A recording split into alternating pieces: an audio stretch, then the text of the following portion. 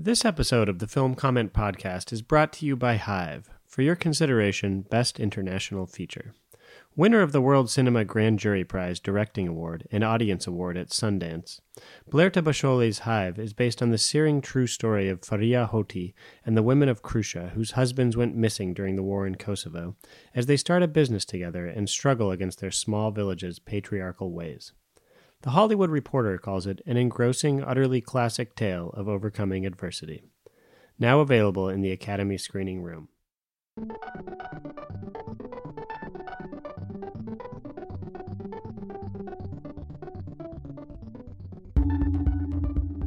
Welcome to the Film Comment Podcast. I'm Clinton Krupp.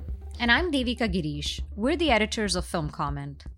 The Sundance Film Festival is once again in full swing, which of course means that our intrepid Film Comment podcasters are working around the clock to report on the offerings on view at this year's showcase for independent cinema.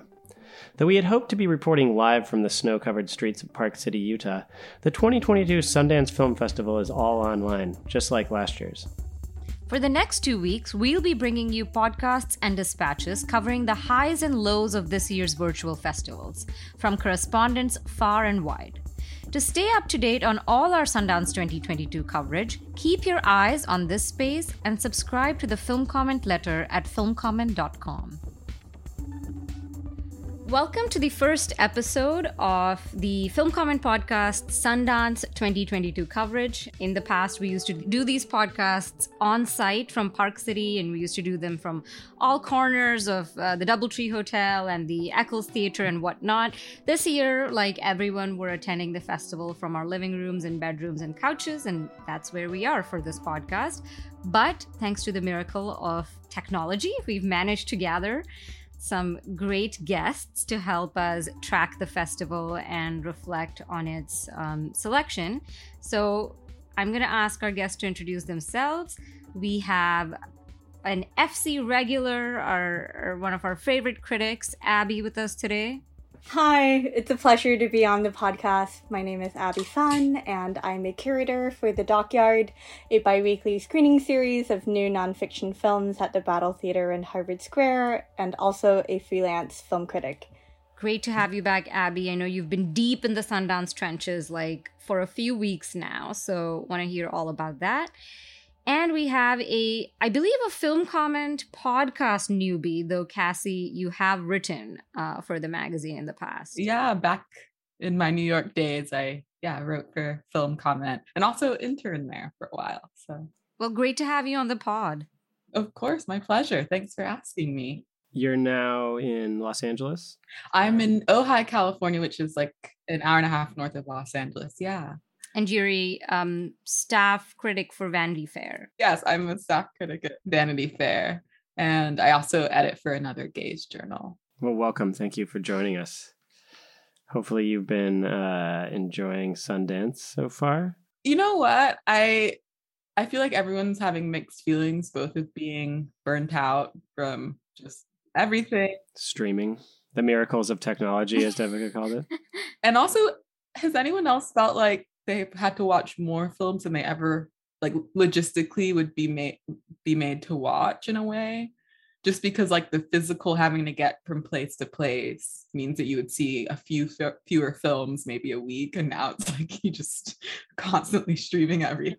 I do feel the pressure to today I was should I watch something while I'm brushing my teeth? Should I watch something while I'm drinking coffee? I do feel the pressure to fill every break in my day or waking minute with the movies. The online experience does create that weird pressure. And of course there's so much FOMO when you're on the ground too, and you're trying to squeeze in a lot, but you're more aware of just the physical limitations. And it does, we've been talking about the virtual festival experience for a year now. I don't think we need to rehash it. We all know what it is like to sit at home and watch movies. But I think with Sundance in particular, it really, or maybe it is this year, I really do wish that there was more context, to some of these movies. Because a lot of the movies, I think, really come to life when there's conversation around them, when the makers, you can interact with the makers a little bit, and you get to sort of see what they represent to the industry. and to the community. And without that context, some of these do feel, I feel like my experience of them is a little bit thin and incomplete. It could be because you're brushing your teeth while you're watching the movie. So. Absolutely. Just one. Likely, yes. If I could just jump in here, I guess my background might be a little bit different from everybody else's because I started in the film industry as a film festival programmer. So as a programmer, I was watching, fine cuts and rough cuts that were submitted to Sundance. So my experience of watching Sundance premieres and the films that were at Sundance never actually started with the festival. They always started like months beforehand. So for me, like, I guess just to make it really clear to listeners, the virtual reality is that a lot of us are watching like in the virtual screening windows of the festival right now. I'm not getting, like private screener links to every single film that I'm watching, but for many of them I am. And then for the other half, I'm watching kind of more live during the festival. But that's why Devika was saying, like, I've already been watching films for a couple of weeks because I've been watching these screener links of films, and it can be quite an interesting experience because sometimes those films aren't actually finished. They don't have finished color correction or sound design or music rights cleared or anything like that. So I'm watching something that is picture locked, but it's not necessarily the final iteration of the film that's being shown. Also, a lot of films do get re-edited after Sundance or after a world premiere, even after they get sold and things like that. So, the films that we'll be talking about today, like not all of them I saw within the last 4 days. Some of them will be slightly older in my memory, but, it is kind of this, it's created this fragmented experience that is not the festival as a whole. I think, Abby, that's a good point and something you made in your first dispatch for filmmaker as well, which I encourage people to read. You just noted that, virtual viewing, the virtual experience has existed, well before the pandemic for programmers particularly, but also for critics. We watch so many things on links before festivals and release. And one movie that people are talking about a lot that I do wonder how it would have played had I seen it in the theater is Fire of Love, which is directed by Sarah Dosa. And it's gotten a lot of acclaim already. I even read that it's already part of some like bidding war. And I was underwhelmed. And I know that we have some mixed reactions here as well. So maybe, I don't know, Cassie, you've seen it, right? Yeah, so the film, which actually got sold to National Geographic for somewhere in the 7 figures, is an archival documentary pulling from the archives of 2 volcanologists, Katya and Maurice Kraft. And in, I believe beginning in the 60s, that's when they met. And she's a geochemist, he's a geologist, and they became very interested in volcanoes and became these kind of superstars of that scene. And they took so many photos and so much video of their experiences kind of chasing volcanoes. And they ended up dying in the early 90s at Unzen, one of the big volcanoes in Japan that erupted. And a lot of the film is both about their kind of love story. It's all with a voiceover by Miranda July, as well as what attracts them to the kind of natural phenomena of volcanoes. And I think it makes sense that National Geographic bought this film because most of the films in this world of kind of natural phenomena, they don't have this good of archival footage and this detailed and idiosyncratic. So it has both the personalities of the volcanologist as well as a kind of reverence for the natural world they're seeing. And I think if you're thinking on maybe the more populist level, that's what's going to attract people to this film, especially people who unlike us, don't watch a ton of films. And there's going to be something uncanny about this and attractive in that way. And that's why I understand the response of, we need to get this film distributed. And it's kind of similar with another National Geographic film, Free Solo, which, I don't think on the level of film that's an extraordinary film at all, but the grandness of what you're seeing, and if you go to theater to see that film, there is something arresting about it. So for me, I went into this kind of thinking, oh, is this going to be like an interesting art film? And then once I started watching it, I'm like, oh, this isn't that actually. Like the way it's being sold, maybe to us as film critics, isn't quite right. It's more of a kind of outre nature documentary, I would say. And my biggest issue with it was the most interesting parts were clipped off, like them speaking at length about their ideas and, their evolving ideas around disaster protocol by different countries, et cetera, et cetera. Those were all kind of truncated in favor of a kind of poetics that built around Miranda July's voiceover. And so there were things there that really didn't work for me, but I was fascinated by the footage itself. Just one thing I wanted to respond to. I think you're very right, Cassie, that the reason it's being distributed and marketed the way it is because, it might be a novelty for people. And as someone who grew up watching a lot of National Geographic, I can totally see, it fits in with that sort of genre of films. I did feel a little underwhelmed even by that footage, though, and not just because I necessarily watch a lot of documentaries. I will out myself as someone who will sometimes spend like an hour at 2 a.m. watching or Googling videos of huge waves, and because it's just watching these awesome natural phenomenon and experiencing the sublime. And to me, it felt like, yes, of course, volcanoes are huge and beautiful, and you don't see on TikTok every day someone taking a close-up of an active volcano. So I'm not saying oh, this is so passé, but I felt like the film's approach was similar to this kind of more banal and pretty commonplace approach to capturing things that, for the lack of a better term, blow your mind. Just bro, check this out.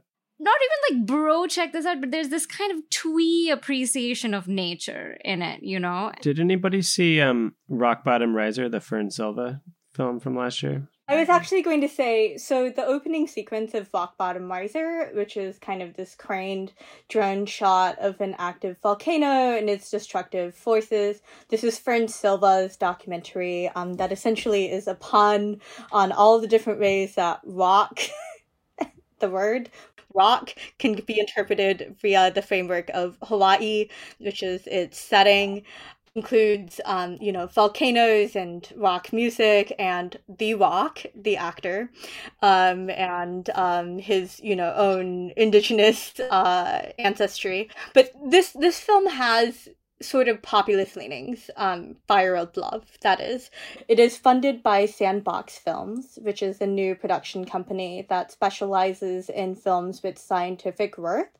So while it has this love story wrapping between Maurice and Katya Croft, it also is pushing what Cassie mentioned is kind of this larger message that we should listen to scientists and the knowledge that they make in order to help save human lives, which is emphasized quite clearly here.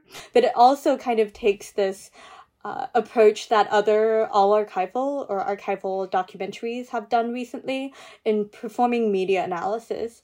And it does this for a few different reasons. One is because Maurice and Katya Croft, the reason why this film exists, because this couple are quite well known as volcanologists. They have scholarships named after them at geology programs, schools, universities across the world. They were featured in a 2-minute segment of Werner Herzog's documentary Into the Inferno about volcanoes a few years ago. But they were independent researchers, and they funded their own lifestyles and their own research as geochemists and geologists through writing books and making movies and media appearances, broadcast media appearances of their own research. And so the archive exists because they made a lot of this material themselves. The film also takes on the responsibility of performing media analysis on a lot of the things that they are producing. What it is that went into producing these images. What is it that they were trying to convey, the multiple shots that they do for things that aren't necessarily shown in a finished film. One thing I found interesting and quite unsatisfying about this film is that it doesn't actually provide to me a lot of insight about these media appearances, first of all. It's because it has this framework of the love story, it spends a lot of its time explaining why the two of them are never in a frame together. For instance, there's only one interview where the two of them show up together. Otherwise, Maurice takes all the TV appearances and Katya writes the books. Maurice shoots the video and Katya shoots the photographs, and it has these really surface level evaluations of what these differences in gendered work processes mean for the film, but it also is just unable to contend with anything beyond the surface level. And I will say, on the beauty of the images, I did listen to the Q&A that the filmmakers did after the public screening at Sundance, and they said that they were given access to this 200 hours of the archive from the Kraft family foundation, because they promised to digitize the entire archive for them. And a lot of the things had been on Digibeta before, but it hadn't completely been archived. But most of the most striking images in this film do actually already appear in Werner Herzog's documentary Into the Inferno, including the 2 still images that the film production is using for publications. So it's kind of interesting to see like what's being promoted as something new and what's already existed. Because to me, this is kind of the issue that I'm seeing a lot of these archival documentaries just in general. This is the second year in a row that Sundance has actually opened its US documentary competition with an archival film. Because last year they opened with Summer of Soul, Kresslov's documentary about the music festival, the Harlem Music Festival, which I think is a beautiful film. Yeah, I'm interested in this because, I mean, I don't know that in and of itself, archival, I was thinking about the Raoul Peck film, I'm Not Your Negro, fused a lot of archival footage that people have seen from YouTube, but he shot a lot of original footage as well for that film. Or The Princess, which is also in Sundance this year, Ed Perkins' film about Princess Diana, which uses a lot of the imagery we already know, but kind of, and some archival footage we really don't know, and or most of us wouldn't know, and kind of remixes it with no kind of voiceover, no commentary, and kind of forces you to make sense of differing opinions, approaches, and perspectives around Diana, around the royal family. And how I'm not sure for me that it's an archival footage itself has commercial prospects, but that what certain filmmakers can achieve through it in terms of whether it's like an aesthetic achievement, it seems to be, or whether it's one on the level of commentary that can kind of find its way into the zeitgeist. And what you're saying, Abby, about it being about kind of promoting the idea that we should listen to scientists feels like the kind of most compelling part of it in terms of how it could be commercialized, because we already have, a burgeoning conversation around anti-intellectualism and scientists being listened to. It's interesting how much the film omits its own context. And yeah, I also think that any archival film has to be deeply edited, but the way it's edited to feel seamless and to feel spontaneous, it has a kind of seductive quality. And I think if you don't have the knowledge of the context of the film, it's very easy to be seduced by it. You're listening to the Film Comment Podcast. Sign up today for the Film Comment Letter. It's a free weekly digital newsletter featuring original film criticism and writing by Film Comment's editors and brilliant contributors. The letter delivers exclusive features, reviews, interviews, streaming picks, news, and more directly to subscribers' inboxes every Thursday before they're published on filmcomment.com the following Monday. Sign up today at filmcomment.com. As you were talking, Cassie, I was thinking about another film that I saw this morning, Riotsville, USA, the Sierra Pettengill documentary. And one of the things that you said that made me think of it was this focused message, this kind of political message, or political or maybe social commentary, I think is what you said. And I think that that's a thread that I've seen running through many of the Sundance documentaries that I've seen so far. A effort on the part of the filmmakers to fashion archival material and documentary material into something that they can use to convey a message of some kind, or to comment on society today. And I find it to be personally sort of reductive. But Riotsville, I think, is an interesting instance of this. Do you want to talk a little bit, Devika? I know you saw it too, right? Yeah, I think what both Cassie and Abby are saying about archival footage and what you just said, Clint, I think this is something I've been wrestling with some of the films I've been seeing, and not just at Sundance. I think there does seem to be this trend towards archival films and also a trend towards media analysis, like what, Abby was talking about. There seems to be an archival churn, and I think there's this the sense in the zeitgeist, so to speak, that we need to be reading images and kind of parsing images for their messages of power and what they say about society. And a lot of that attention is being directed towards images from the past. And in some cases, in the case of Fire of Love, what I felt was weak about it is that topicality feels very forced, and this kind of taking a story that actually, to me, did not feel like a very universal or a story that had a lot of implications outside of the lives of these two idiosyncratic people who obviously have left a big impact institutionally and culturally, in their little sphere. But it didn't seem to me like this story was representative of something like of global cultural importance. And that particular connection felt forced to me. And with Riotsville, it's almost like I have kind of the opposite concern, where the film seems to take for granted that we know why this footage is important, and so it seems to take for granted that studying all this footage from the 60s and also to give people a sense of what the film is about.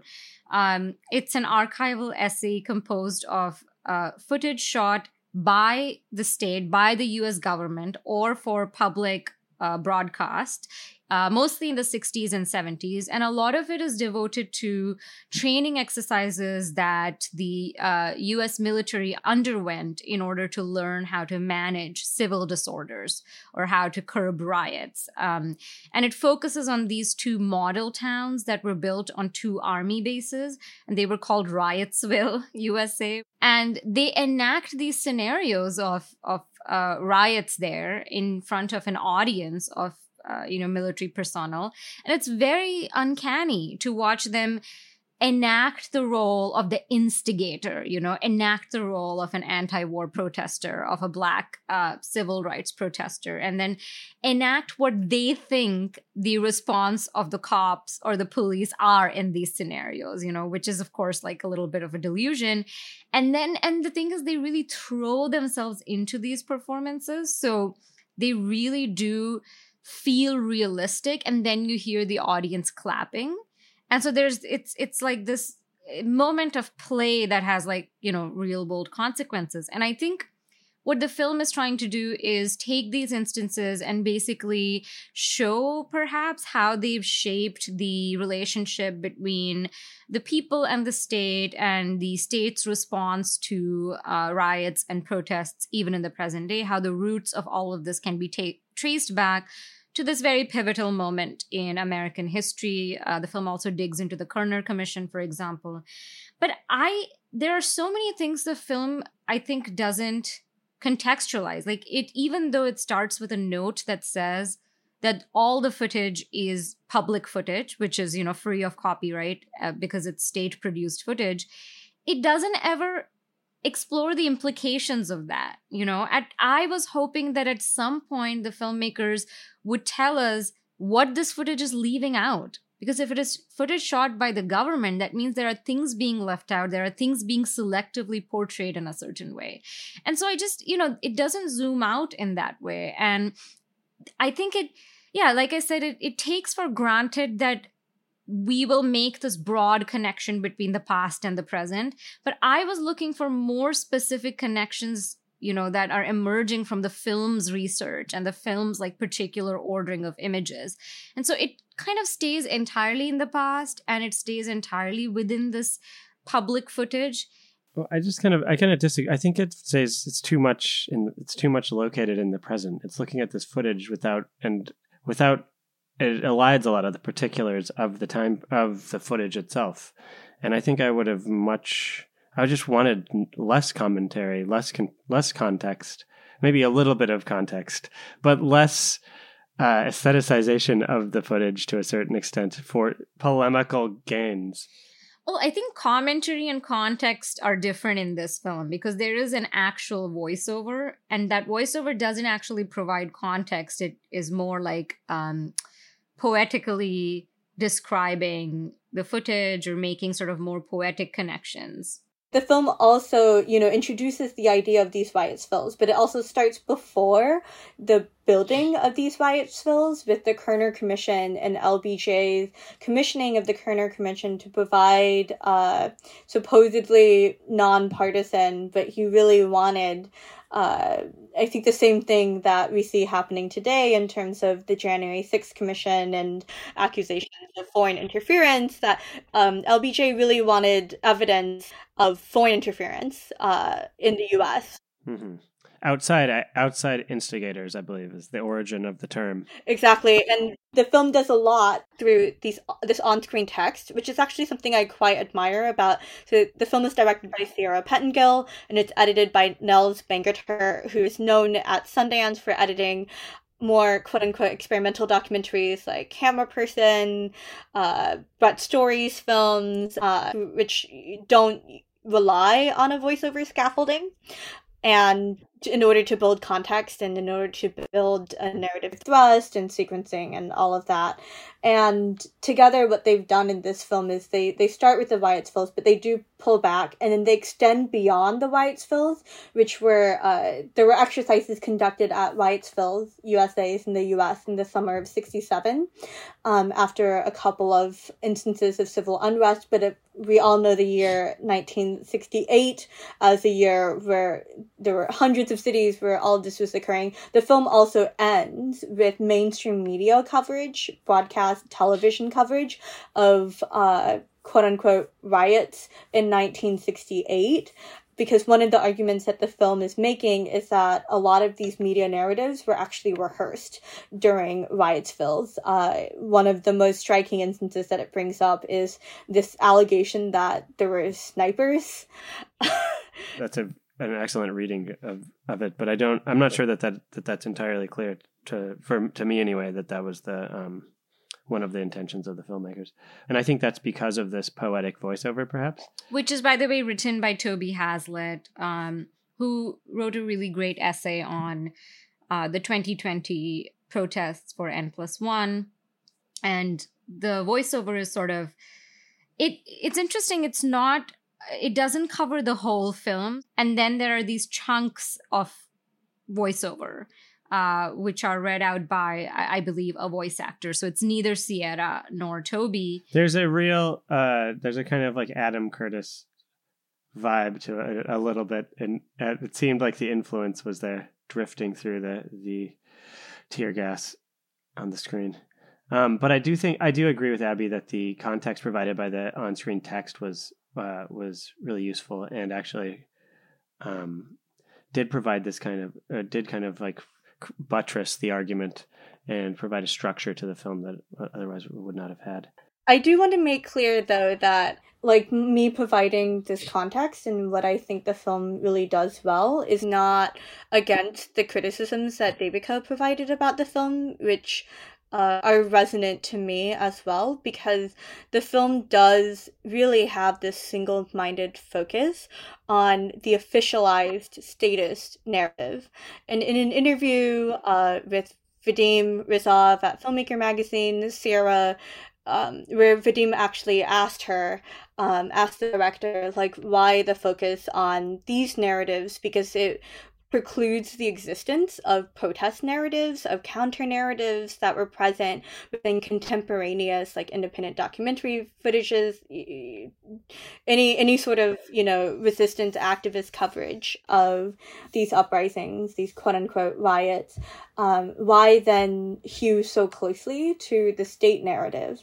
And what Sierra responded with was that she didn't want to claim ownership over resistance narratives. And I'm just totally recapping this also. And also that she felt like it was, as a white filmmaker, her responsibility in order to interrogate the state narrative. And this is a quite interesting conundrum that I think has been facing politically aware documentary filmmakers, especially white documentary filmmakers in the US these days, because at the one hand, you want to allow space and not take up space for people of color, Black filmmakers, to tell the stories of their own communities and of resistance narratives.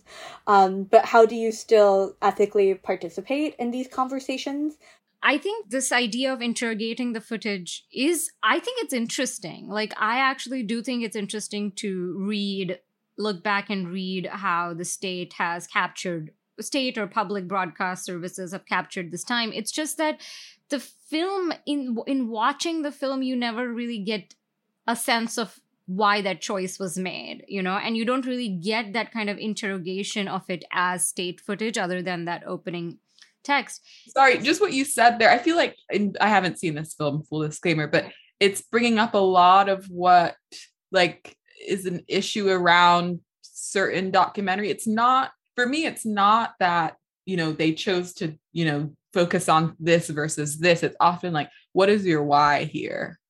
And like, did you actually explore that? Were you actually curious enough about that to dig in deep? Because a lot of what you're saying is bringing up, again, Raoul Peck's series, Exterminate All the Brutes. And that focuses on media narratives and film and multiple histories. And the reason I feel like he's able to get around the issue and really kind of hold a lot of conflicting and difficult ideas is because he follows it as far as he can go. And he takes so many approaches and really holds the material he has and looks at it in multiple ways. And he has a very compelling and clear why. To be clear, yeah, I agree with you there. I think that it is, I don't want to dismiss this movie. One-sided agitprop is perfectly fine for me. I think my problems were that it fell into what I kind of see as aesthetic traps or shorthand for certain kind of documentary modes, significance that are difficult to avoid. And when you're trying to get into Sundance, perhaps. So speaking of revolutionary art, when you finish Saving the World by Jesse Eisenberg. I love that intro. Yeah. One of the most revolutionary films. If you want to talk about one-sided agitprop, we have found the film for you. I know that this is maybe not a popular opinion, but I thought it was kind of a sweet movie. And yeah, that's my take. I thought it was, here's the thing. I think there's like, Jesse Eisenberg, he also writes these short stories, humorous short stories, that often have to deal, they're all kind of situated around mother-son relationships and eccentricity and someone who's very tapped into maybe the horrors of the world and someone who's kind of blissfully unaware or just a little bit ridiculous. And so I felt the framework of the movie was really interesting. And this is what makes it so disappointing, is that talk about, using kind of shorthands, aesthetic shorthands. He uses all of them, all of the indie, festival film, every last one. The close-up of Julianne Moore's face as she's driving, and her face is just it's like shriveling up with this unsaid torment about her relationship with her family. She cries. She sits in her car and cries after a particularly fraught encounter. Yeah, no, it's like the other thing that I think that this is not a good movie, but I thought it was still kind of sweet. Is that was like I think that in the same way that you were going to say that you were talking about Eisenberg's writing, and I was thinking about this afterward. Most of the writing that I've read by him are shouts and murmurs pieces for the New Yorker. So these are kind of light pieces. To come to expect the Squid and the Whale from this is maybe too much. If this was like a silly little film and it was mostly, the thrust was mostly comedic, I actually thought it could have really worked. And to think of another film that people have mixed feelings on, but that worked for me because it was just very funny, was Sharp Stick. Like, I just was laughing throughout that film. The Eisenberg is about a mother played by Julianne Moore, who's very uptight, and she's a social worker who's opened her own domestic violence shelter. And she loves classical music. She drives a tiny little smart car. She speaks in a very kind of refined uptick, I guess is how I would describe it. And then her son, played by Finn Wolfhard of Stranger Things fame, is a TikTok adjacent platform star who has fans mostly in East Asia, and he plays these kind of silly little love songs that he takes very seriously. But he has a huge crush on a girl at school who's like deeply politically knowledgeable, a leftist, probably with communist leanings, it seems like, and who's very eloquent and passionate in speech, but who he doesn't understand the word what she's saying. And I love that all the high school kids in Bloomington, Indiana speak like New Yorker. And that's the thing. It's like, maybe one or two characters with this deep knowledge you would believe, but it seems it's his whole school is this way, and he and his one friend are the kind of what he calls not political. And it's funny in that his lack of understanding of like specific politics actually really tracks, but the film doesn't really deal with that in an interesting way. Well, the film seems to have the same level of understanding of what is politics, because the girl that he has a crush on, who's supposed to represent this other kind of person who has a very committed understanding of politics, just drops these lines, that just these template lines that I suppose are meant to represent like a high school radical. And he follows her to this what is it called, like a revolutionary arts center or something like that, where there's like an open mic night. Yeah, an open mic night, and people sing songs and do spoken word about colonialism. I think they open with Solidarity Forever. Yeah. It's a very reductive, even the film's example of what committed politics looks like is so reductive. That's what really bothered me. Also, Julianne Moore's character's politics are brittle and like herself. Yeah, but she wants to get this boy. I mean, one of the boys staying at her shelter with his mother. She wants to get him into Oberlin when he's clearly not interested in it, nor is his mother. And I thought that was strange, because you would think a character for who there's a strong backstory of kind of revolutionary involvement would understand why this wasn't right. It just creates these easy shortcuts for the characters to get into conflict. Like that was my biggest issue with the film, was like, yeah, you can have these satirical representations of different groups if you're going to do something explosive or interesting with it, but what he does instead is he just brings them to the like meekest and most annoying conflict, with like the stakes are so low. Yeah, and the thing with like Baumbach films like Squid and the Whale and those, they come from a place of understanding that you don't need big ideological differences to like hate your mom. Like you don't, like mothers and sons and spouses can have really strained relationships based on the most trivial things. And at no point in this movie did I understand why Julianne Moore hates her son so much. He's a completely normal teenager. Yes, he spends all his time like on the internet, but he's making music, not doing drugs or, I don't know, roaming the streets. Like he seems like a completely nice and normal kid who is a little oblivious, but like he's a teenager.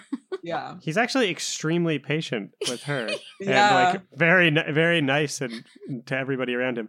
But yeah, the whole central conflict is like very artificial and strange. And unlike Baumbach, I feel like it's not really probably rooted in like sincere feelings. Like Personal I think that or personal. I don't know. I don't know if you need personal experience necessarily to make a film that is rooted in real feeling. But like Squid and the Whale, other Baumbach films are very much like they ring true. These relationships ring true, and here they seem constructed for the purposes of the narrative, for the purposes of a joke. I felt like he was trying to make a film version of a Deborah Eisenberg story, but it wasn't a Deborah Eisenberg story. Like the text wasn't good. And so he tried to create these, and again, like the Noah Baumbach comparison is definitely apt, and clearly there's those structures and idiosyncrasies are there. Well, also there's like the bad singer-songwriter stuff, I think, is the instant connection with Squid and the Whale, the cringe, the extremely cringe strumming of the guitar. Speaking of that era of filmmaking, and I think you mentioned Oberlin College, and there's your segue. Shout out to Oberlin alum Lena Dunham, whose new film Sharpstick also just I think premiered the night before last at Sundance. Yeah, I think this movie also makes no sense psychologically. Like the characters would never exist, and like this is not a John Cassavetes movie. It's not a Jenna Rollins movie. And she said, I think in interviews, that like she watched all the Jenna Rollins movies and then arrived at this film. That doesn't make sense to me. This movie seems like a fairy tale to me. It starts from this place of artifice, and if you go with it, I think that it is rooted though in like a real emotional place. And I think unlike maybe the Eisenberg, it does ring true to me in that way. And it's also very funny. What's it about? What is it about? It's about a young woman named Sarah Jo who's 26 years old and is a virgin, and she lives with her mother, played by Jennifer Jason Leigh, and her sister Taylor Page. Oh, of Zola fame. And also Janixa Bravo plays her teacher. Oh, this is a pretty cool cast though.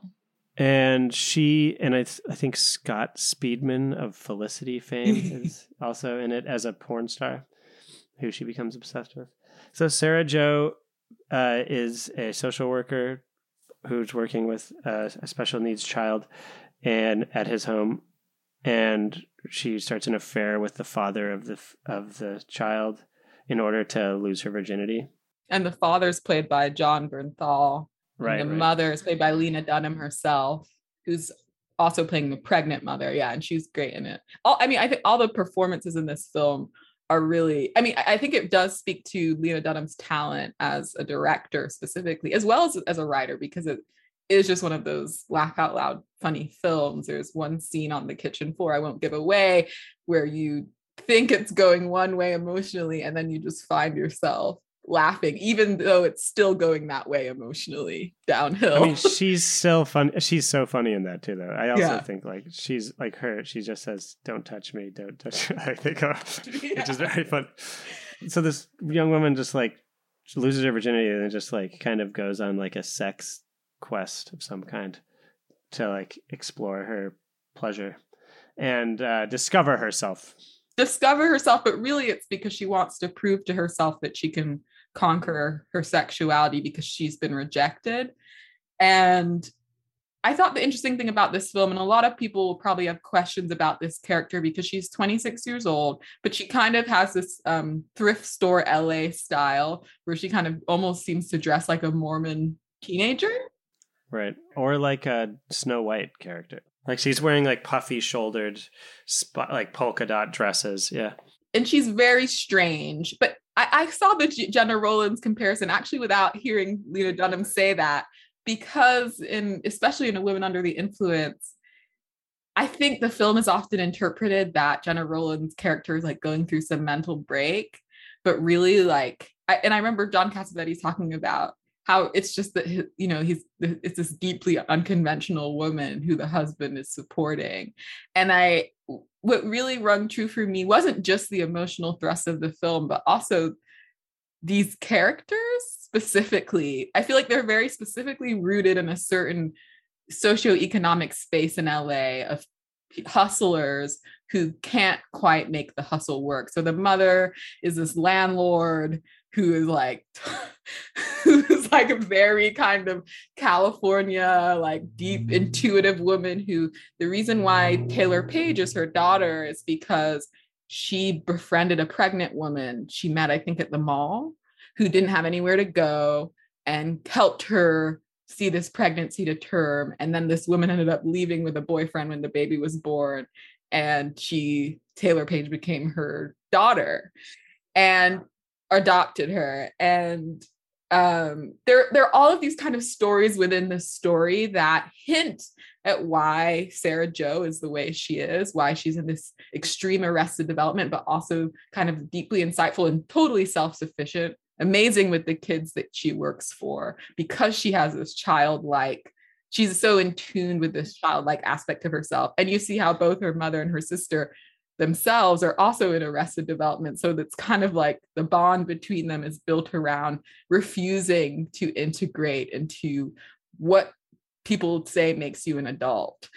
And I felt like that it actually rung true for me, both because of like different scenes and personas that you'll find in LA that are like baffling, I think, if you're not in that world, but also for maybe the criticisms against younger generations who aren't preparing their lives around an idea of adulthood or of fitting in, because maybe there's less of a drive for conformity. So now everybody's different, and everybody is there's that whole thing about how everyone has ADHD now, but like maybe it's just like everybody is kind of embracing the aspects of themselves that were perceived as unemployable or not able to integrate into society. And that's what made the characters kind of really work for me, is because it does challenge an audience member that maybe might come in with an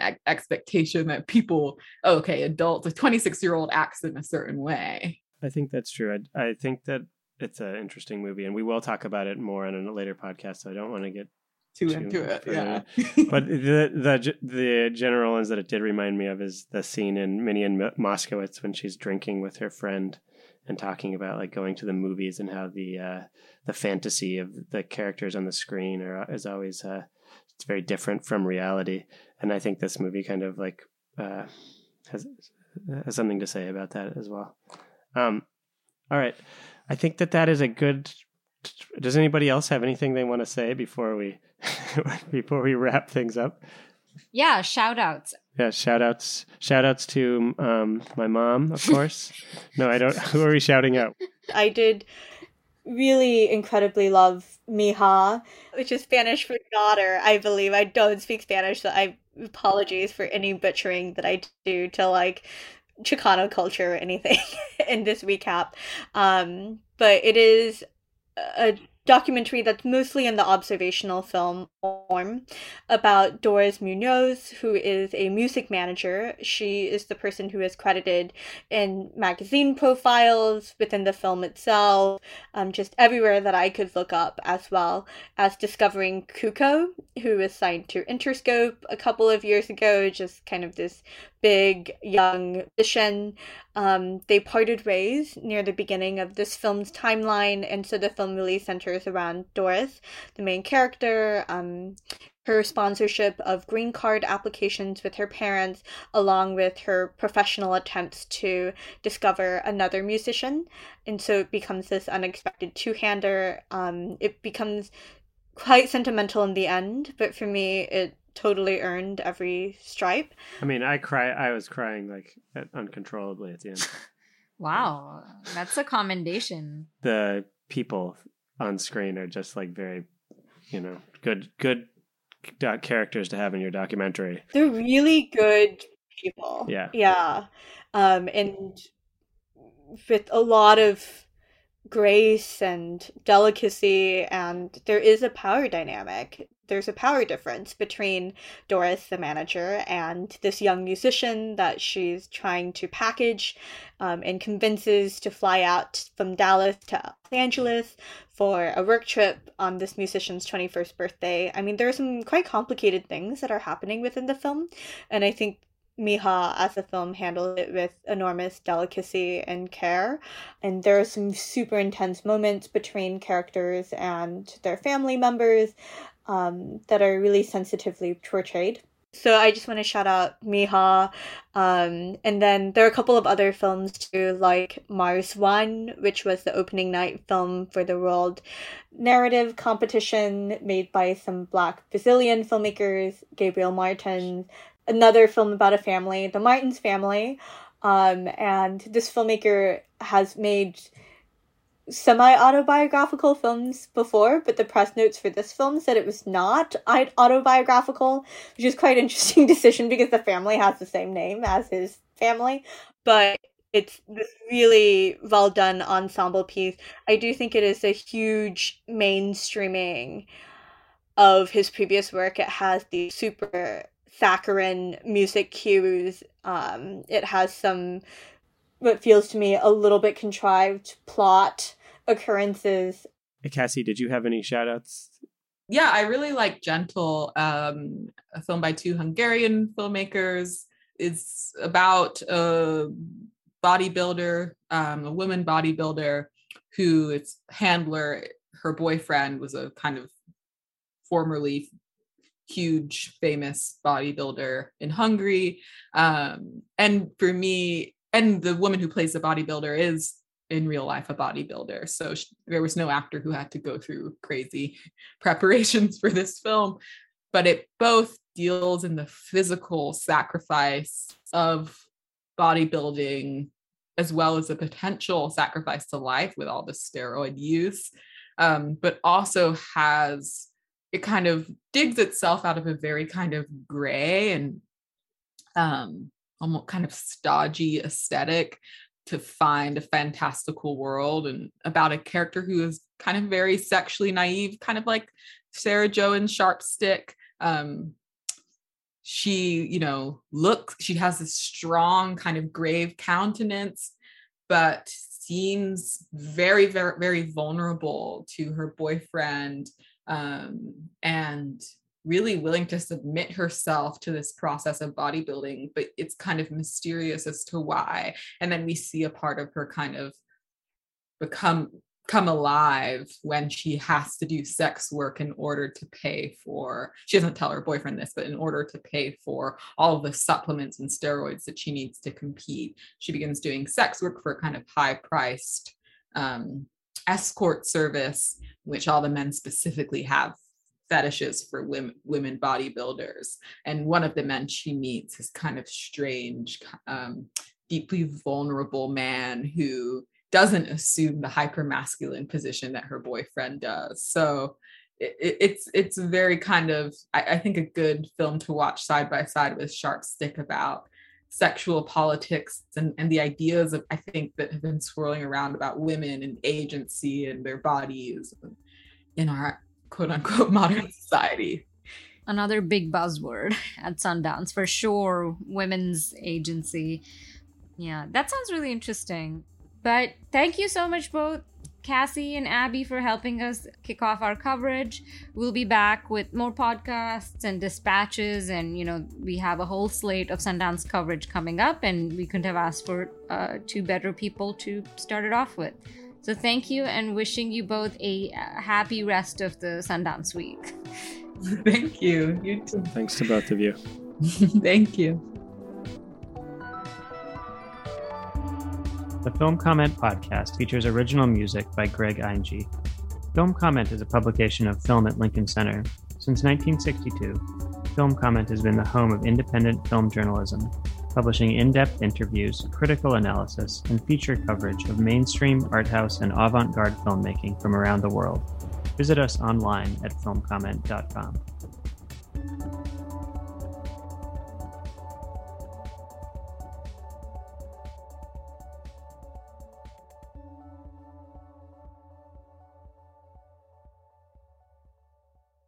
This episode of the Film Comment Podcast is brought to you by Hive. For your consideration, Best International Feature. Winner of the World Cinema Grand Jury Prize Directing Award and Audience Award at Sundance, Blerta Basholi's Hive is based on the searing true story of Faria Hoti and the women of Krusha, whose husbands went missing during the war in Kosovo, as they start a business together and struggle against their small village's patriarchal ways. The Hollywood Reporter calls it an engrossing, utterly classic tale of overcoming adversity. Now available in the Academy Screening Room.